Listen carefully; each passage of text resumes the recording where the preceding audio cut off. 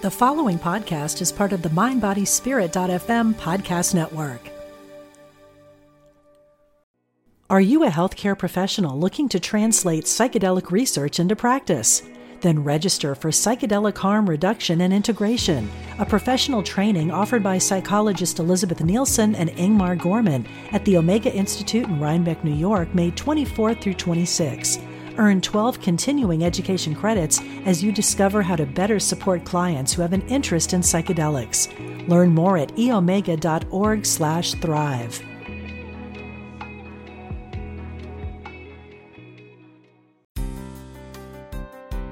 Welcome to Spirit of Recovery, offering support for your spiritual growth and addiction recovery. Here's Reverend Dan Beckett. Welcome to the Spirit of Recovery podcast. We are glad you're with us today.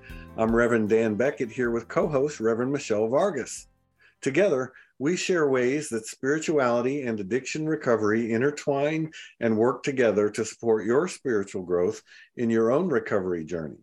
We're basically a couple of recovery nerds and ordained unity ministers sharing our experience, strength, and hope on this spiritual journey of addiction recovery. We hope that something you hear today will be helpful to you in your own recovery journey. We invite your questions, comments, wisdom, and feedback anytime. Just send an email to spiritofrecoveryunity@gmail.com. Facebook users, you can message us from our Facebook page, Spirit of Recovery. Just click the send message button right below the banner. And however you choose to reach out, be assured that your anonymity will always be respected. Our episode today is titled, You Gotta Know When to Hold 'Em, like that old Kenny Rogers song. And as the old song tells us, sometimes we need to hold on to things and sometimes we need to let go. Fortunately for us in addiction recovery, we make a spiritual practice of taking personal inventory as a way of life. If we find we are wrong, we promptly admit it. If we persevere in this practice, we find a meaningful purpose in life. Today, we want to share our experience, strength, and hope on when to hold them and when to fold them on the path to purposeful living. Yeah, so purposeful living. I think when I was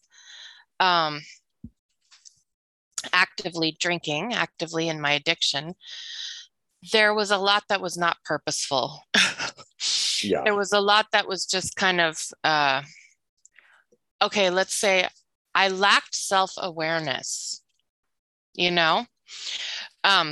self-consciousness I had because I was in my early 20s and that's a very self-conscious time, but self-consciousness apparently is not the same thing as self-awareness. No, Self-consciousness is like, oh my God, what does everybody think of me? Oh my God, I gotta look good. I gotta look good. Self-awareness is something entirely different. It's that ability to see ourselves and our behavior and how it impacts others. Well, I definitely did not have that ability. I could barely see how my behavior affected myself, much less how it affected other people. I was very self-centered. Some of that is natural for being in your early 20s. That's a self-centered time. But I just, I acted carelessly. I certainly was careless with myself, which, I've had periods in sobriety when I've had real sadness over the carelessness with which I treated myself, situations that I put myself into. I wasn't careful with myself. I didn't take good care of myself in the sense that I let people hurt me and like I say, put myself in dangerous situations. We all have those things, right? Where it's like, it's a wonder I'm even here with some of the stuff that I did and some of the, just people that I had around me that I, just stupid stuff, careless with myself, taking stupid risks. And I think that some of it was now that I can look back, I think that some of it was depression related. You and I talk about this a lot about not even realizing that we probably had some low grade chronic depression all of our lives. Yes. And it's really interesting to me the way alcoholics are depressed and then we choose to take a depressant to cure our depression. It takes an alcoholic mind to come up with that solution. I mean, we weren't thinking of it that way. I think we were thinking more of numbing the pain, right? Or, when I drink, I don't feel that, I don't feel that depression. It somehow lifts or turns into something else. So I think that there was almost almost a purposeful recklessness with myself, like, let's see what I can do to myself and get away with. And so yeah, there's some sadness that I have now when I look back at some of the stuff, some of the situations I put myself into, and just wasn't careful with myself and just didn't have any self-awareness really at all. Yeah, I was in the same boat. And, I think for many of us, for you and I, and for many of us in recovery, we have some things in common from our pre-recovery days, and what you're saying, I can totally identify with. And, we're talking about today both about taking personal inventory, so self-assessment, like paying attention to what am I doing? How am I showing up in the world? What have I done, or did I do something that wasn't right? And do I need to, make amends for it, or just change my behavior, make a living amends for it, or what? And that all, happens as we move out of active addiction. And hopefully it happens as we move out of active addiction and into sobriety. So my sort of, before I got on this path, all kinds of crazy stuff, the same as you. And of course, we're of a certain level of wisdom where everyone didn't have a high quality video camera in their pocket everywhere they went. Thank God for that. I can't even imagine. Can you imagine? No, I can't. Of course, if that were true, we probably modified our behavior, but maybe. Anyway, so confusion is a word I might use to describe my mind before I got on a recovery path. And not overtly, I mean, sometimes overtly. And again, I always say this, but it just always strikes me. I didn't know, and no one from the outside would have known looking in. Like you said, many of us, and I fit this description, have a sort of chronic low-grade depression during that time. And I remember distinctly talking to a therapist once who said to me, as I was sharing about depression, alcohol is a depressant. And of course, my mind's going, and what does that have to do with me? Yeah. I couldn't make the connection because my mind was not working that well, because it was generally, alcohol soaked, or it had been too much alcohol in it for too many years at that point. And, as we know, I could have at that time, passed a breathalyzer where maybe scientifically there's no alcohol in my blood, but my brain is still deeply affected in a much more profound way than just however much alcohol happens to be in my system at the moment. I mean, that was a revelation for me when I realized that my mind was compromised even when I had no alcohol in my system. Anyway, not thinking clearly is how I might characterize that. Yeah, not thinking clearly. And like I said, no self-awareness, because so that's how it was. And then, of course, the recovery journey has been a journey of beginning to build that understanding and self-awareness, right? So that has been a lifelong process for me. I mean, I'm still very much engaged in it. This process of knowing thyself, beginning with understanding. So it's really, when we come into recovery, the first thing we start doing is gaining some self-awareness. Oh my gosh, this is why I do this. Oh my gosh, this is why I drink. This is, because before it was just an automatic response. It wasn't something we'd ever considered, right? So then, I think most people go through this process. I know I did start to really examine myself. I with the 12 steps, but also I did, I did counseling, and I did all kinds of different started attending church and doing spiritual work and all this stuff to begin to know myself and figure out what the heck was going on with me. Because basically, I didn't want to know myself. I didn't want to be self-aware.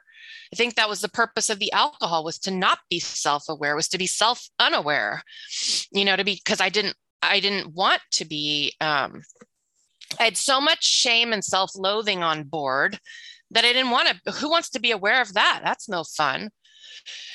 So then there was this sort of process where I began to know myself, correlated with reduction of shame, right? So as I was reducing that built up shame, the more I could reduce the shame, the more I could come to know myself, which makes sense, right? When you're filled with shame over everything, you don't want to be in touch with yourself because it's not a good feeling. So, that process of self-awareness and beginning to figure out what is it that's going on in me, and that brought a lot of clarity and continues to bring clarity today. I continue this process of, it's all about just basically being aware, like instead of just doing stuff and not even, being in touch with what I'm doing, it's like, oh, why did I say that? Why did I do that? What is going on within me? And that requires me to also be engaged in an ongoing process of healing the shame so that I can continue, you know what I'm saying? So that I can continue to, it's basically like a peeling away of layers, just peeling away layers and layers and getting to who I really am underneath all of that crap that I had layered on top of who I was. Yeah, I totally identify with that. I was just talking about that yesterday at church, even that very idea of that my mind, had created certain things that I decided were true based on my experiences, especially when we're really young, like grade school even. And, we're all unaware of those things. And just like you, for me, I think, alcohol acted sort of as an insulator, something that I could just feel better about life and everything, like everything would be okay if I was either drinking or knew that I would be drinking later. And so there's it sort of facilitates keeping that stuff down. Right. It's the opposite of self-awareness practice, where we are purposely looking to let that stuff come up so that it can be brought into the light, so to speak. We talk about shadow work. We're unaware of those things, which means, they're in the shadows. We can't see them. We're unaware of them. And if we can find a way to, have the courage and the support to let them start to come into the light, well, then they can be healed. We have the opportunity to re-experience them, which is not very fun. But the good news is that when I have the chance to re-experience something that had been traumatic earlier, as a grown person, an older, hopefully wiser person with more support, both internally and externally, then I have the opportunity to make a different decision. I don't have to go down the path that I went when I was little. So this, we mentioned the power of understanding, for example. We talked about what's essentially the 10th step, the taking personal inventory, like noticing what is my deal? What have I done? What's going on with me? 10th step, did I do anything today that was, outside of my best, my highest and best? And if I did, then do I need to do anything about it? Power of understanding. We're talking about Unity's 12 powers framework that our co-founder Charles Fillmore brought up. And one of those 12 powers is the power of understanding, which is defined simply as the ability to know, perceive, comprehend, and apprehend. It's fairly self-explanatory. Well, when we get on our sobriety path and we become willing to look at our behavior, both present and past, and we have the opportunity to sort of reassess, and we regain the power of choice where we had none before. Right. The power of understanding helps us sort of clarify what's going on so that I might make better decisions. That's how I have come to think of it. It's an opportunity to revisit some old wounds and let them be healed by re-experiencing them now and making a different decision. Yeah. So I wanted to just sort of back up for a second and just mention that this type of work that we're talking about, you mentioned shadow work and healing childhood shame, trauma response issues. This is serious business, you know. This is so there's a reason that it doesn't come until, well, it really comes in the 8th and 9th steps, right? When we're doing the amends, and then again in the 10th step. But there's a reason these steps are, they come in the order that they do for a very good reason. They're very well thought out. Before we even get to doing this kind of work, we've done what I think is the most important work, which is the first 3 steps, which lay the foundation for everything else, right? Most importantly, the second step of having come to believe in a higher power. This is so crucial because there is no way that I could have begun to look at my, I'm going to swear. Can I swear on here?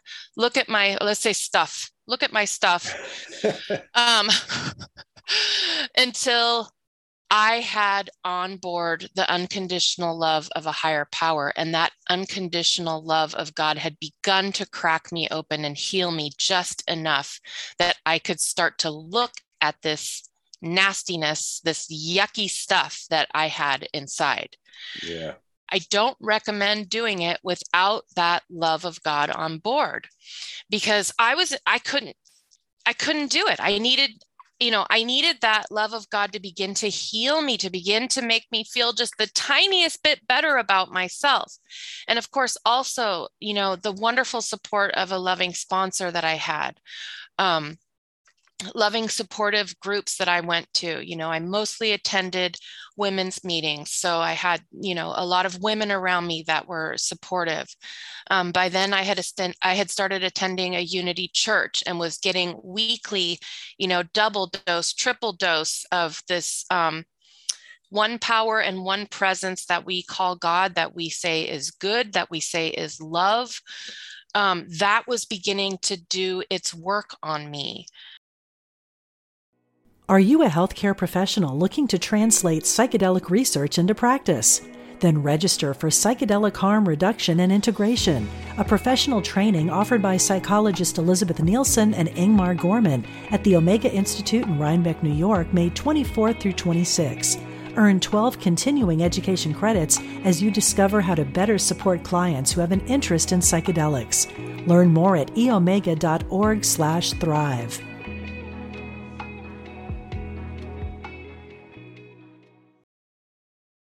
So I had to begin to heal that stuff enough to be able to look at it and to know that when I brought up some of the stuff that I felt really yucky about, that I could turn that stuff over to this loving God, and that I had this God that loved me anyway.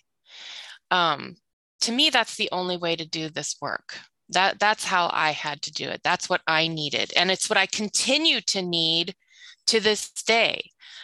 When I'm dealing with things about myself that I don't like, or admitting something that I've done wrong, I can spiral into that shame really, really quickly. It's amazing, But I have tools now when that begins to happen. I can pray, I can ask for God's support and love and guidance, or affirm, as we do in Unity, that support and love and guidance is always there.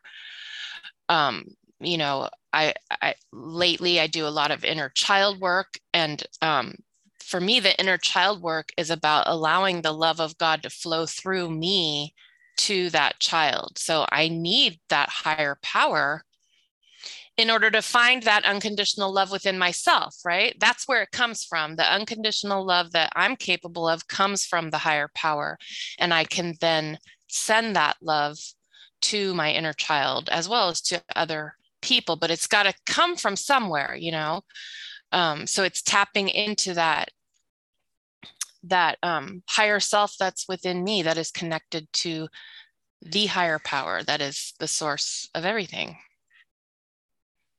I'm really glad that you said that, because sometimes we, and you often remember, sort of go flying past the foundational piece of all of this and start talking about the particulars. And I found myself jotting some notes as you shared about, beginning with the foundation of higher power for, what I would call internal support for this work that we do. And then I just started to jot down, well, what are all the components of what I call a support system that I have built for myself that I now, I'll say rely on, meaning it's just part of my life. Anywhere I go, if I was missing any piece of it, I can go find that piece. But it always starts with, our higher power as God, as we understand God, just like you said in the second step. But for me, it also includes, sort of inside program things like having a home group.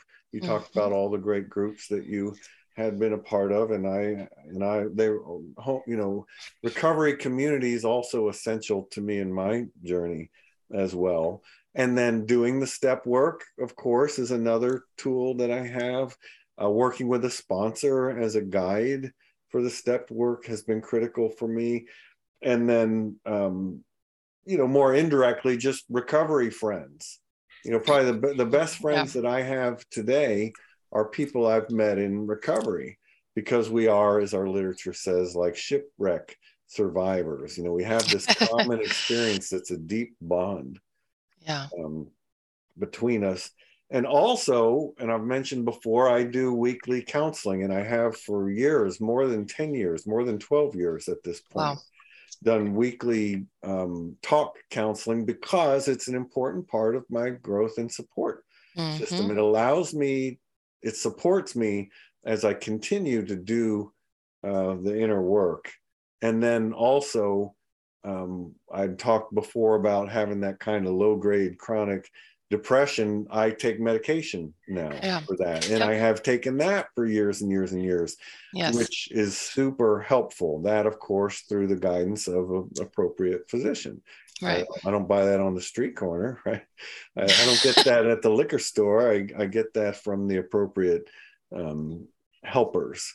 So sometimes we need not only the program and things that are directly part of the program, but things that are sort of related to it, and outside help as well, things that are outside the program, like talk counseling and medication. So I have this whole support system that I have created because somebody told me to do it, and it made sense to me at the time enough that I began. And I could never have done what I've done or be where I am on my recovery path. I could never be in this place in my recovery path without every one of those pieces, and they all add up to a very stable support network for me. I don't think about drinking. I'm not concerned about drinking. I acknowledge that it's always possible, and if I could step off that cliff, sure. I'm not immune to it or anything. It's just that I have my focus on all these other things, and I have this support system that helps keep me focused on recovery. And I really have come to the point now where I enjoy sober living. Heather and I even went dancing the other night, like at a club, and I would bet a lot of money we're the only sober people in the room. Maybe there was somebody else, but it sure didn't seem like it. And I could just be fully present to everything that was happening, instead of being compromised and having my experience filtered through a chemical. I don't want to do that. I want to be fully present to everything that's happening. It's intense. It can be hard. I understand why people would want to drink. I don't want to drink, but I get it. believe me. But man, do I prefer eyes wide open. Yes, Just absolutely. more, it's real and it's fascinating and fun, and it's a hell of an experience. Yes, we absolutely do insist, as the big book says, on enjoying life. Yes. I mean, we wouldn't be sober all these years if we were miserable. We would have given it up and been like, this is no fun. Right. Right. I mean, Yeah. if you're new to sobriety, you will find that sobriety is a kick, you know? In and of itself, it's true. It takes I mean, a while to get there, but you'll get there. And one of the perks of sobriety is, like Dan was sharing, going to some sort of an event where others are drinking. I'm not saying I, recommend you doing this, but No. At some point it will happen, I mean, and I'm not talking about necessarily everybody's wasted, but, the other night, we had our church banquet. People were drinking wine. Nobody was drunk or anything, but, people are drinking out there and they're drinking normally, and that's fine. But it is such a kick to be the one that is stone cold sober, and get to observe how the alcohol is affecting others. And it's just, it's interesting because with sobriety comes that awareness, that total awareness, that just clarity of what's happening and what's going on. And what I love about that is being able to make clear-eyed decisions. And if it's a wrong decision, that's okay, because I made it clear-eyed. I made it sober. Yeah. Okay, so I messed up, so I can fix it. The problem was when I was drinking, I didn't make choices. Choices made me. You know what I mean? Like, yeah. I didn't even choose, I'm going to date this person. No, it's like few drinks, boom, we're dating. You know what I mean? Like, how did this happen? Yeah. You know what I mean? Like, seriously, I do. No, not making conscious choices about life, just kind of letting life just knock me around and just kind of ending up in situations and not knowing how I got there. But it was also a way of abdicating responsibility. It was like, well, I don't know how this happened, So, this understanding and this clarity and this living, purposefully is about making purposeful choices, being able to say, I know how I got here, and taking responsibility for the choice that I made. And if it's a mistake, then I fix it,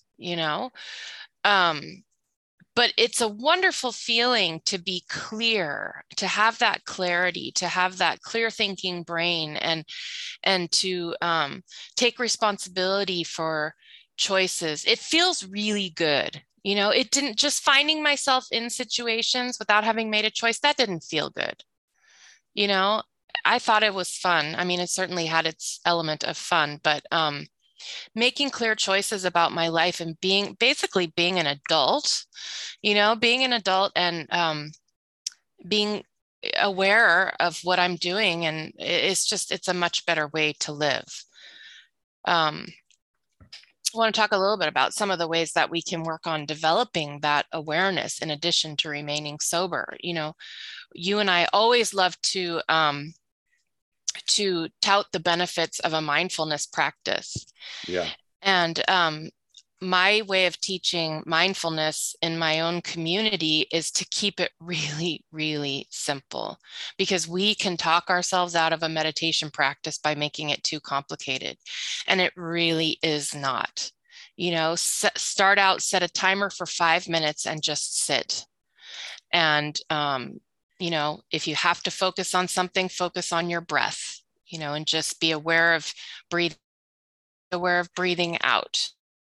And you focused on only your breath. Doesn't work for you. Another thing you can do is be aware of sounds, like just sit and quietly listen. If you have a place that you can go outside and listen to nature sounds, I highly suggest that. I think nature sounds are much more healing than artificial sounds. Sit outside in your backyard for 5 minutes and listen to the birds. Pretty much anywhere you live, there's going to be birds. So, it doesn't have to be complicated. It's just a practice of being aware of the sounds around you, aware of the sensations. Am I feeling cold or warm? Do I feel the breeze on my skin? And start with real short, even if 5 minutes is too long, start with 2 minutes, then 3 minutes, work up to 5, then work up to 10. The goal is not to, in my personal opinion, for the average meditator, the goal is not to meditate for 30 minutes or 45 minutes or an hour. If you work up to that and you enjoy it, great. I've been meditating every day for about 6 or 7 years now, and I usually meditate for anywhere between 10 and 20 or 25 minutes. It just depends on the day. Sometimes it's only 5 because that's my deal with myself. If I do 5, then I'm done. If I do more, excellent. So keeping it really simple. This is just a way to develop our own powers of awareness, because the active addiction has blunted that, right? We wanted it to blunt that. We didn't want to be aware. So be gentle with yourself as you ease into developing awareness, because it can feel uncomfortable at first. So it's something to just ease into, do it a little bit more, a little bit more. And if you prefer doing a guided meditation, I often do that. I have Insight Timer. I'm not sponsored by them, although I should be, but Insight Timer or any of the other free apps you can get, you just click on something, take the guesswork out of it, but add at least 5 minutes of meditation to your life daily. And that will really, really, over time, it's a long-term cumulative effect, right? Over time, that will transform your life. It will. Yeah, that's solid counsel. Thank you for that.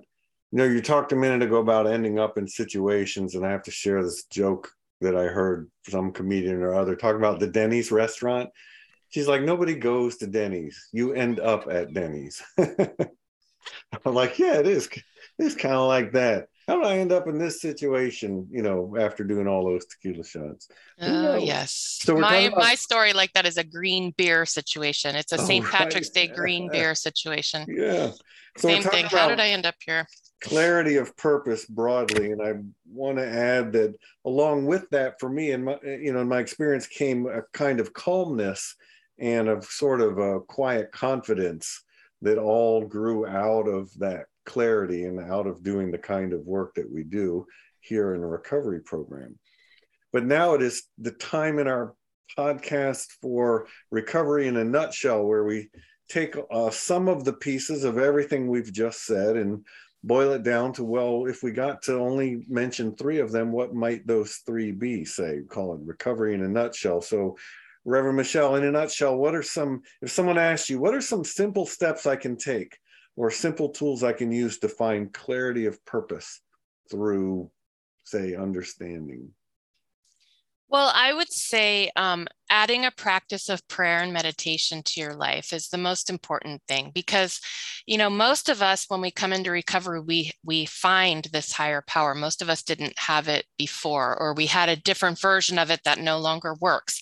So when we get a new higher power, a new relationship with God, we have to spend time developing that relationship. Just like any other relationship, it is built and it grows through time spent, right?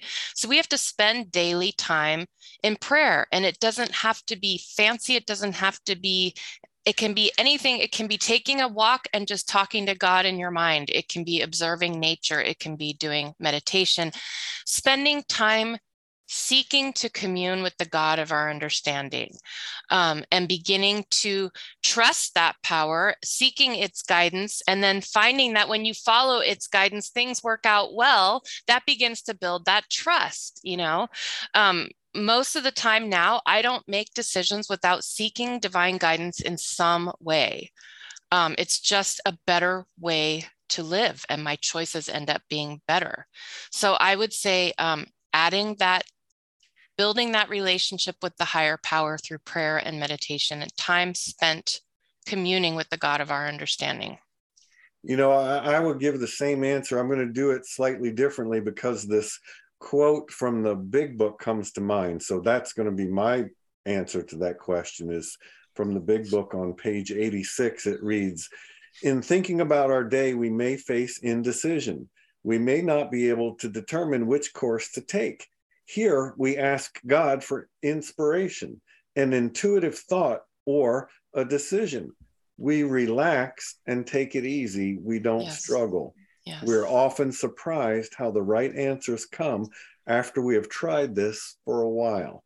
I can't say it any better than that. And that brings in what you're talking about with a mindfulness practice and, relying on a higher power for guidance and all of it. Yes, absolutely. Well, as always, we have an affirmation for you. And today our affirmation says, focused on divine wisdom, I know what is mine to do, and I do it. Once again, focused on divine wisdom, I know what is mine to do, and I do it. Well, it's happened again. You've given yourself the gift of another episode of Spirit of Recovery, and we're grateful. We hope you have found something in all of our chit-chatting that you find genuinely helpful in your own journey. We bless you wherever you are on your recovery path. And as always, we invite your questions, comments, wisdom, and feedback anytime.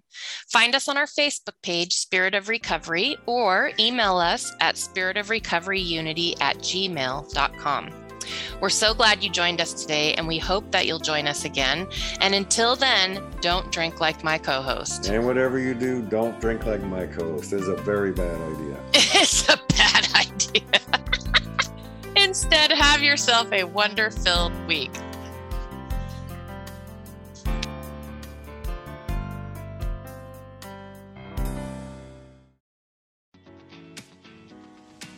I'm Victoria Moran. Since we launched the Main Street Vegan podcast back in 2012, lots more people have discovered the way that moving in a vegan direction can infuse our lives with vitality, spirituality, and compassion. My guests are experts on every aspect of making this work in your real life and our real world. Join us for Main Street Vegan here on mindbodyspirit.fm.